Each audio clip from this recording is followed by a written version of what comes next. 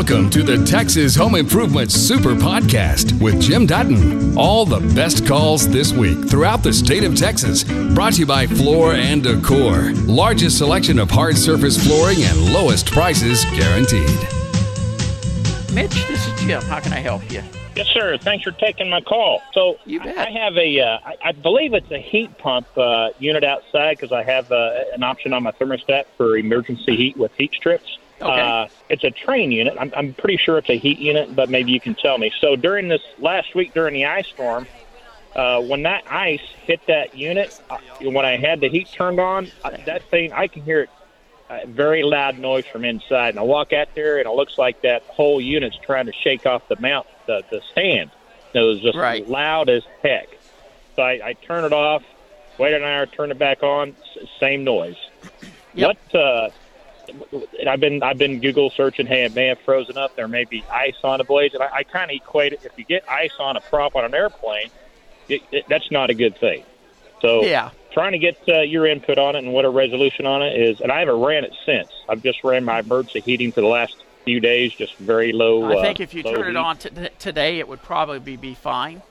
What happens is when it gets down below freezing like that, it'll start building up ice in there, and it's inside the cabinet. So if you look down, especially when we have the drizzling type rains we were having, if you were to look down into the unit from the top where the fan blade is, it probably was building up ice around the perimeter there. And the blades, as they're spinning, are actually knocking ice off, and that's why it's shaking so bad.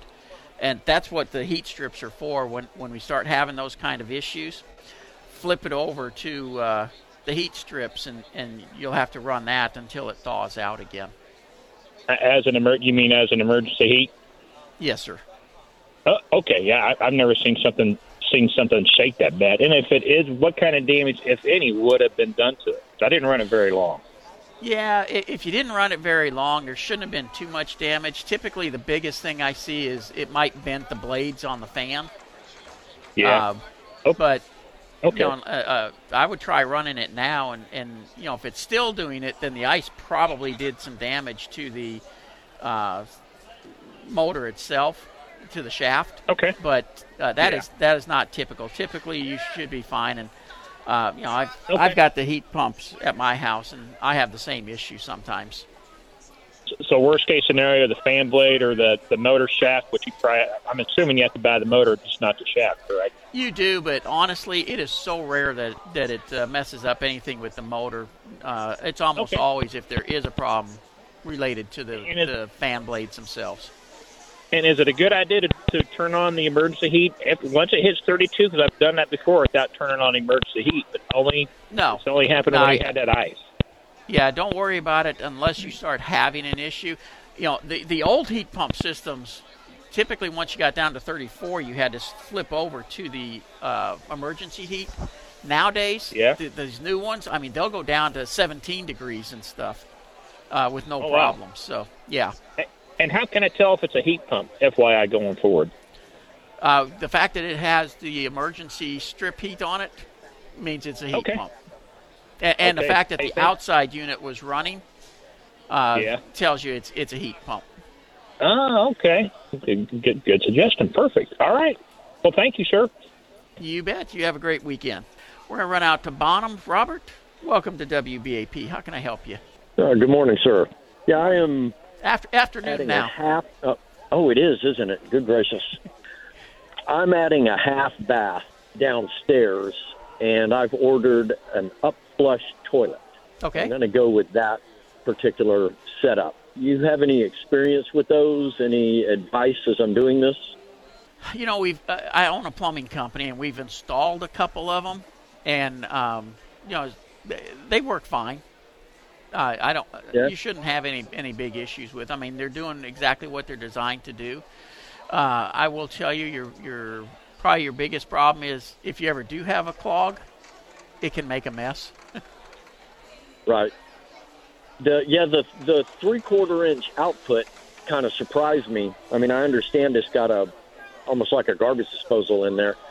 It's got what's called a grinder pump in there, and that chews everything up to send it through the pipe.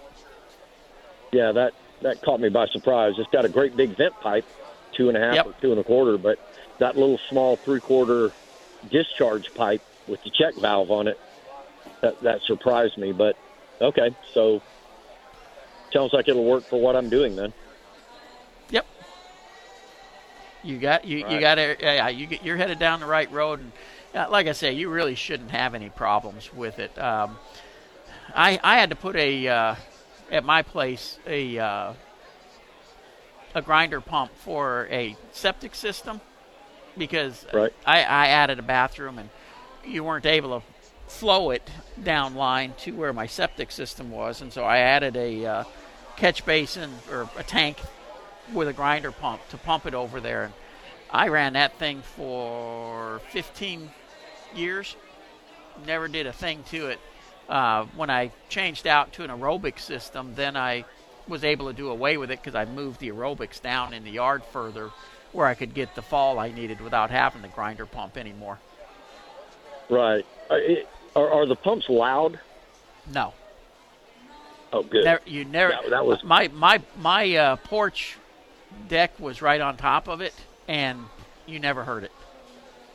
Oh, good. That was one of the concerns from my wife, was whether or not it was going to be loud. So I promised her I would be insulating these walls anyway. So yep. Now you should be fine. All right, great. Well, thank you for your time. You bet. John, where are you at? I'm in Ardell, Texas. Ardell, okay. Well, how can I help you? Well, what it is, it's an old, used to be an old school building, and they made it into annex of a church, and it had a concrete floor in it, but it was poured in concrete 4x4 blocks. Yeah. And we got some guy out here to look at it, and he said it had to be leveled before you can put a floor in it. And the flooring, the deal he was going to put down, he said it would run about $8,000 to level it out, some kind of liquid stuff. Yeah, you're going to use a floor leveler on it? Yeah, I guess. And yeah. And then I checked on the flooring, which was kind of like them boards you put down. I don't know what they call that kind of flooring. Uh-huh.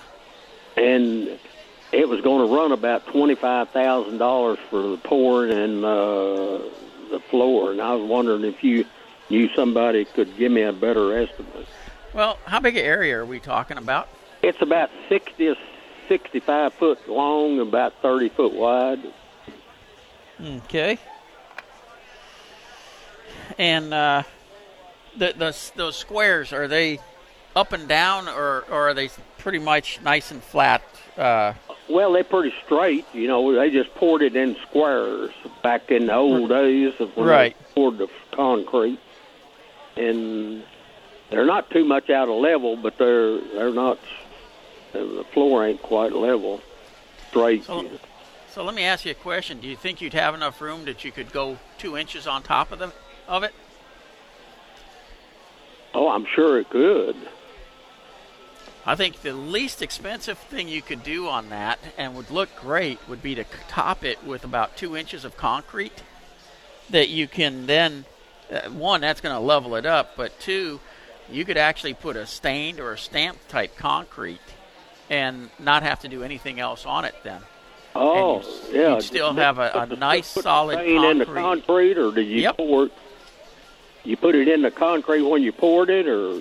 Well, you can do it both ways. You can either put it in the concrete or on the surface, depending on the look that you want. You know, if you want a smooth floor, you would mix it basically into the concrete for a color, and then as you're finishing it, you throw some other colors in there to give it kind of a textured, a leather look or whatever you want to go for. If you're going to do stamped, you actually pour the concrete, and you got rubber mats that you use to stamp the concrete, and then the coloring goes in on top of it to sink into the moist concrete and stain it that way. So there's some options of doing it with that 2-inch cap on top that would probably cut your cost in half. Yeah, well, what about putting steel? You have to put steel in that concrete or it cracks, won't it? Nope. because you're going on top of existing concrete. Yeah. But you can use a fiber reinforcing in the concrete, and that eliminates the need for steel. Okay. Okay, well, I appreciate your call. I'll check into that. Sounds good. You take care, John. Okay, Jay in Hickory Creek, how can I help you? Yes, sir. Thank you for taking my call. You bet. We have laminate flooring, the typical current kind of stuff. And we think there's a couple of issues. Maybe, I don't know if it's the material. I don't know if it's the install quality. But there's one area that has a little bit of a bubble to it. You can press it down, but it comes back up. Press it down, comes back up. It doesn't make a sound. There's another area that you can literally, you can make it creak by leaning back and forth, left to right. So there's obviously give there. Right. Is there a way to fix this? Because obviously it's intertwined with the tongue and groove or whatever it's called to help make it water resistant. And it's not at the edge of the room at all. And again, there's a couple different areas. Is there any way to repair that? The only way to repair it is you actually take up the sections, and those ones that lock together that way are typically able to be taken apart. You get into it where you got to repair it, and then the floor can be reinstalled again using the same pieces. And they're already cut and everything, so it all fits. But you know, like the last guy was asking about the levelness, both things that you described sound like an issue with the levelness of the floor underneath. And so that would require pulling it up, floating it out, and then putting it back in. Okay. And if you do that, you do a whole big section around the area of difficulty. Yeah, you basically go from the wall all the way over to wherever the bubble is. Okay. All right. Okay? All right. Take care, Jay. Just a reminder, it's a huge help if you subscribe to, rate, and review the podcast. It helps people find us. Mike in Stafford. Welcome to Texas Home Improvement. Hey, Jim. Love your show, man. Got a quick follow-up question from last week. Okay. A gentleman called in that takes about 5 or 10 minutes for the water from their water heater in the attic to go to the other side of the house to the kitchen sink before he gets hot water. And you suggested he get an under-sink hot water heater, which I did.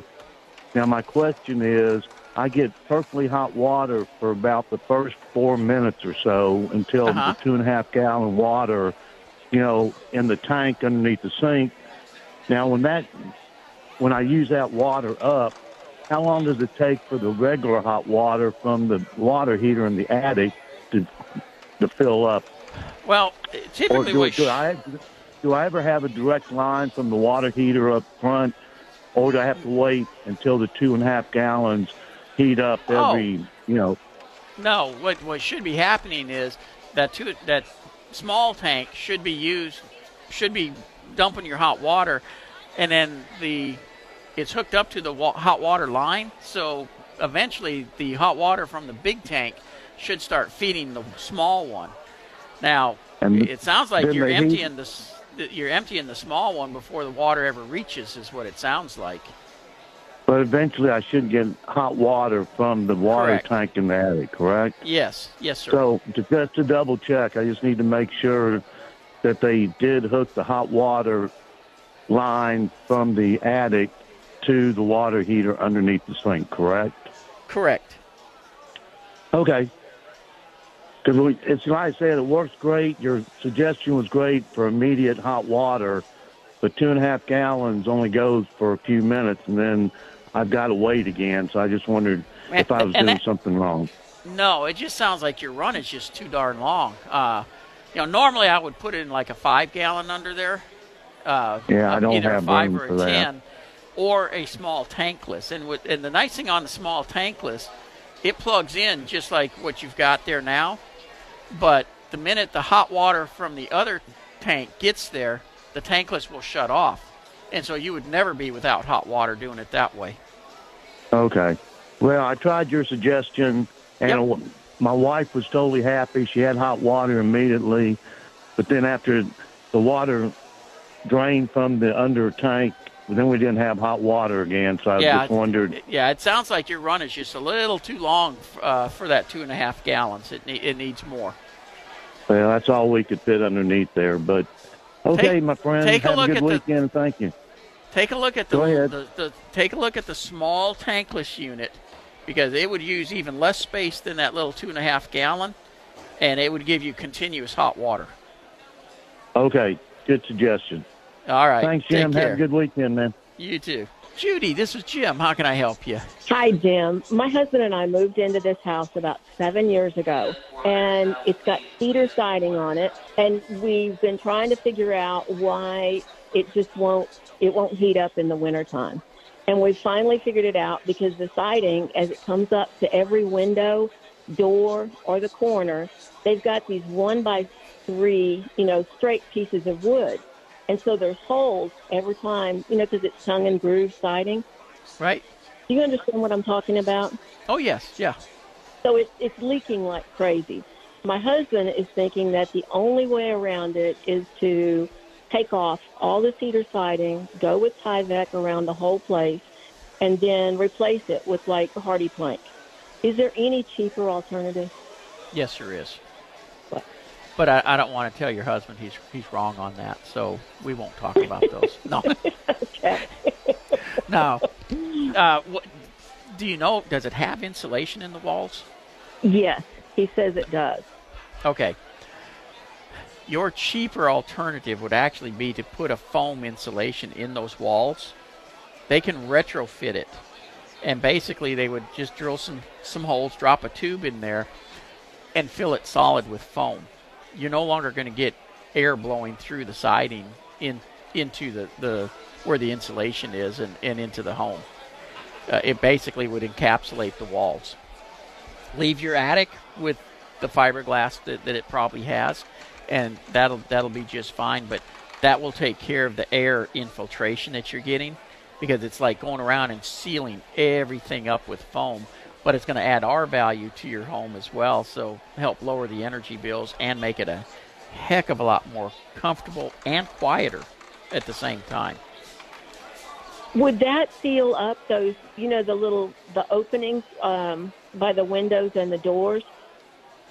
Yeah, it'd seal everything up. It would? Okay. Yep. And they just go around and make a whole bunch of little holes? Yeah, basically they start at the top, and it can be done either from the inside or the outside. Normally what they do, if it's on the outside, is they can put a wooden plug back in there so it doesn't show real bad and you don't have to do sheetrock repairs. But basically they drill that hole and then drop a tube down, and it starts filling it with foam, kind of like shaving cream consistency, and it comes up and spreads and compacts the existing insulation, puts in the foam insulation, and basically seals everything up. Going to head to College Station. Bill, welcome to 740 KTRH. Hey, thanks for taking my call, Jim. Appreciate you calling. Yes, sir. With all this rain we had and the freeze we had up in College Station in North, our septic system started back up. We've been in the house for 3 years, and it haven't had really any trouble with it. We've added, the once a month additive and so forth, the yeast. Any suggestions on, I did have it sucked out, emptied, and again, that was about a month ago, and then with all this rain and everything, figured it was just where the ground's saturated and couldn't go anywhere. Yeah. So any suggestions on how old or anything? How old a system is it? Estimated to be about 25 to 30 years old. You're not going to like what I'm going to tell you then. You have probably hit the life of the leach field. And normally what that's going to entail is having to have a new leach field put in. And it'll depend. Sometimes when you're within certain city limits, they'll let you put it in. Some won't. If they won't, they're going to expect you to switch over to an aerobics type system. But I hate to tell you, but yeah, when you hit that 25, 30 year mark, you are typically hitting the life expectancy of the leach field itself. And, that doesn't mean the tanks are bad. That just means that the lines that were put in and the gravel and everything have done so much already, they just don't have anything left to give. And so it ends up having to be either new lines put in or, like I said, an aerobics type system. Now, sometimes what you can do in order to gain just a little bit more time out of it, sometimes running a snake through the lines will rattle it up and crack the buildup in there enough to buy you a little bit of time. But during that time, you want to make sure you start saving money and setting it aside, because the day's coming where you got to replace it. David, you're headed down to McAllen, huh? Yes, sir. Driving down to McAllen, left San Antonio a few minutes ago. I got a problem with my wife and I were empty nesters, and we decided to put a mini split system in the kids' rooms when they left. And as I'm driving out of the driveway a few minutes ago, my wife yells, "The mini split system is not working." So I ran back inside, and all 3 units at the same time. And I obviously thought it must be a breaker problem for all 3 to go out. But the breakers seem fine. So where else can I go? Do you have one outside unit with 3 inside, or is it each one a separate unit? Okay. No, it's one outside unit. But if the outside unit doesn't have any type of button or reset button or anywhere that I can push. And then, my secondary question is going to be, do you have power to the inside units? Are they little lights lighting up? They don't turn on. Okay, so I can't tell because they're wired somewhere within in the attic or something. Right. So I can't go test the plug. But none of the lights or anything are lighting up, correct? No. Okay. No. The lights are on. Oh, the lights are on. All the electrical in the rooms are fine. Yeah. But on the wall-mounted units and such, there should be a light or digital something that shows that it's got power. Is it totally blank, or does it have any light? No, there is a little window on the right-hand side. It's a reset. It's got some digits on it. And okay. They're digital, so it must have power in there, yeah. Okay. And here's why I was asking that. What happens with some of these mini splits when you have one unit outside and multiple inside, if you start setting one on air conditioning and one is still on heat, it fools the system and actually shuts it all down. So what you end up having to do is shut all the units off. Yeah, it gets confused and it locks it up. So shut everything off. Go around to the different rooms and turn them all off. Just leave it off for about 5-10 minutes, and then make sure that you set them all back to either heat or cool. I'm sure you're probably trying to set it to cool right now, but right. Oh, okay. And that'll get it working again. I got to sync them again. Okay, I'll try that. I appreciate it. Thank you. You bet. Take care. All right, God bless. Bye-bye. We're going to head to Richmond. And Alan, welcome to Texas Home Improvement. Hey, thanks for having me on. I got a couple caulking questions. As far as outdoor, on the exterior of the house, what type of caulk do I need to use for around the windows, specifically like a bay window? And then secondly, the midway point of the house, I'm not sure what it's called, but the little space that's probably about half an inch running up the house. Expansion joint. And okay, there you go. That's kind of disintegrated in the weather and whatnot. What type of foam or whatever is in there do I need to replace it with? And then what do I use to caulk that area as well?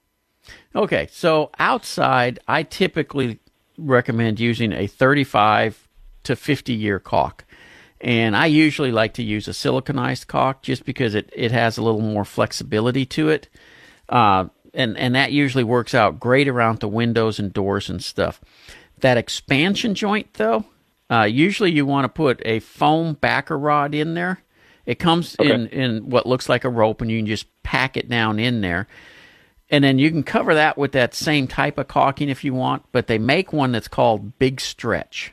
It's hard to find, but it's got more stretchability than just the regular caulks do, because that expansion joint, as the soils dry out and get wet, that area there is made to take the expansion contraction of the building materials as well as the minor movement you're going to get from the soil expanding and contracting.